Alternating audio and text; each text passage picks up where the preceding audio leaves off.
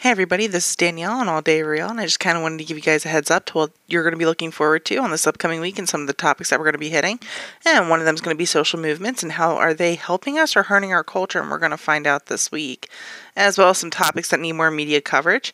And maybe we're going to tap into some people's guilty pleasures. Kyle and I have been out on the streets and we've been walking around and getting some surveys done to see what is everybody's actual guilty pleasure. As well as, I don't know if you know, but I do know that around the corner we are walking into our 2020 debate season of our presidency candidacy, as well as many other things that are going to be changing locally and worldwide. So we're going to talk about some elements of campaigns and what to look forward to and see if our elected officials are really doing the job. All right.